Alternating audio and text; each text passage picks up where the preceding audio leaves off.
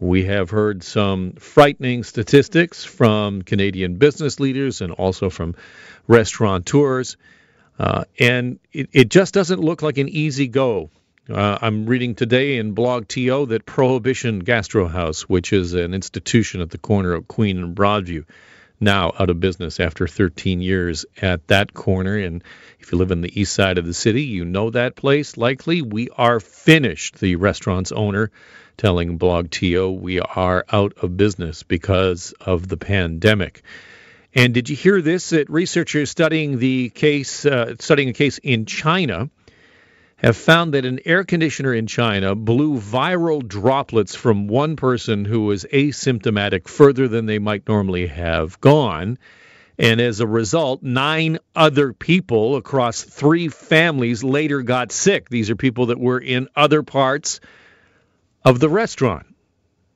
And, all of that kind of information means that going forward, when restaurants are allowed to reopen, maybe they're going to be saying, well, listen, you can't run the AC. You can only have a third of your capacity in here. 416-870-6400, your stories and your challenges for the restaurateurs, restaurant owners, the servers, the bartenders, and what you think the future will hold for the restaurant business in Ontario and in Toronto. And a new survey from Restaurants Canada shows that many eateries across the country just won't recover. James Rillett is the Vice President of Restaurants Canada, and if there aren't more long-term solutions quickly, according to James, there will be widespread closures within 3 months.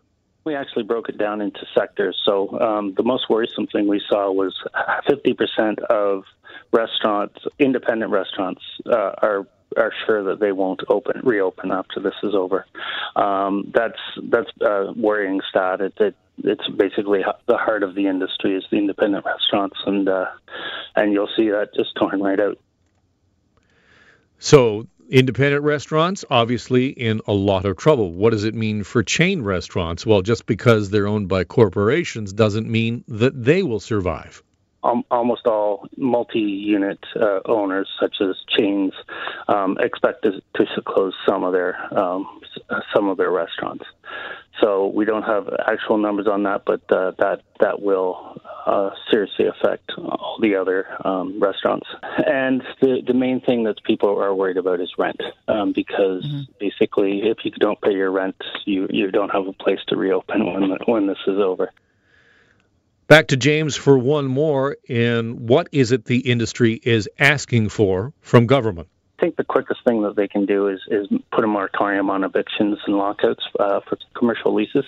They already did that for residential leases, but we just want to take that off the table. We don't want somebody to be saying you're not going to have somewhere to open come time.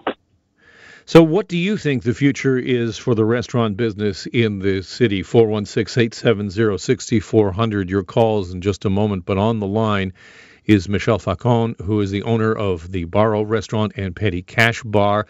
Welcome to the program. Thank you very much for having me, Alan. So what's the prognosis for your restaurants? My business partners and I are talking about a number of things. Of course, we're speculating on how many guests are we going to be able to welcome and what the rules and regulations are going to be on that. I think it would make sense to have a percentage based on square footage that you might have. Of course, there's going to be social distancing measures in place. So what does that look like? Not only for revenue, but for ambiance and experience. As consumers, we leave our homes to go to restaurants for that experience. And is that still going to be the same when we open? And if it's not, how do we have to now recreate that experience for our guests so that they feel like it's worth going out for dinner and spending the money that we have? We're also thinking about labor. What percentage of our labor is going to come back and is going to be needed based on how many guests we're allowed to have? What's the reopening cost? I don't believe enough restaurateurs are thinking about what's this going to cost to get back open. Your inventory, your training. You're going to have to retrain your employees. It's been 60 days since we've been serving guests. Could be 90 days. So these are some of the things that we're thinking about, both for employees, for guests, for operations. And to James's point, I do believe restaurants, some will throw in the towel, some will open, but then realize 30, 60, or 90 days after that, they might close because customers didn't come back and behaviors changed a bit. I think there are two interesting things there. One on behavior. Let's get to that in a moment. But first, my question on limiting capacity. We all know that profit margins in the restaurant business are generally razor thin anyway. So how does it become economical to actually operate a restaurant if you can only have maybe a third of what your licensed capacity might be?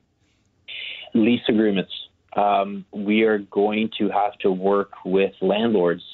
That square footage that we used to pay is impossible unless we can have 100% of our occupancy come back, which is not going to happen.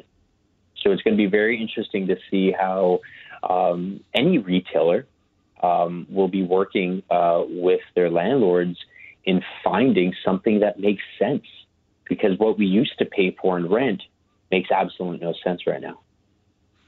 And then to the whole idea of, what we have now been conditioned to expect. I think one of the great unknowns is, even if they were to say, everybody go back to normal, I just don't know how long it's going to take for the residual impact of being hammered day after day, keep your distance, keep your distance. And what does that mean for, going out, whether it's to a restaurant, to a bar, or even a theater?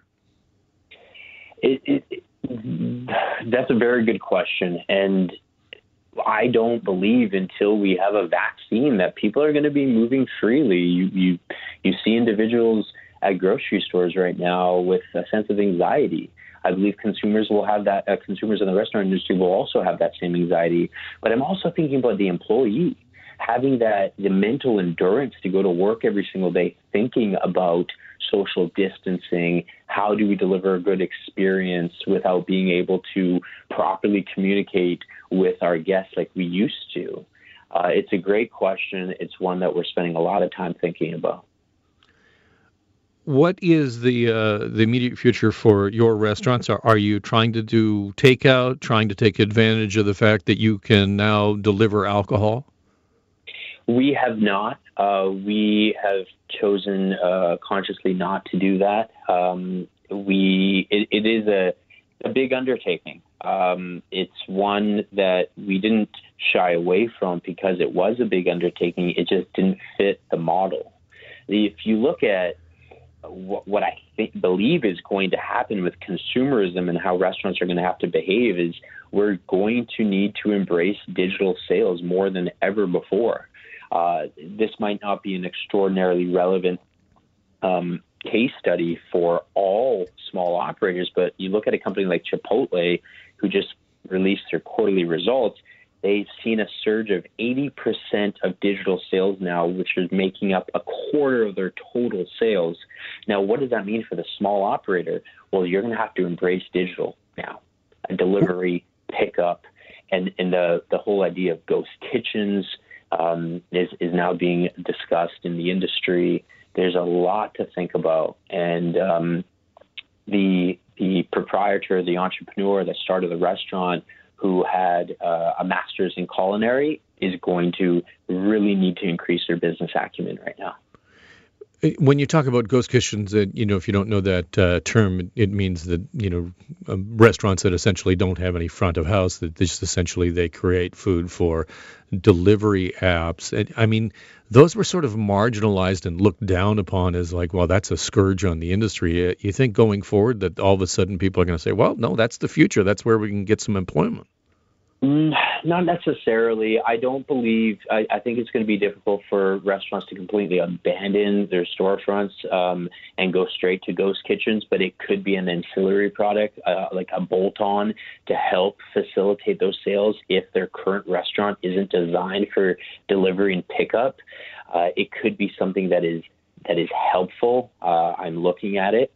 And I'm a student of it right now to see how it is operating and how it is behaving during COVID, because the idea of ghost kitchens a few years ago, we weren't talking about it. It's only been in the past 12 months that we've really been talking about it, and they've had to change their model as well too. And I'm observing to see how this impacts the industry.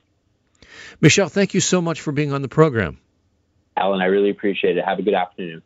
Michel is the owner of Barrow Restaurant and the Petty Cash Bar, talking about what he believes the future of the restaurant business will be here in Toronto when restrictions finally do ease.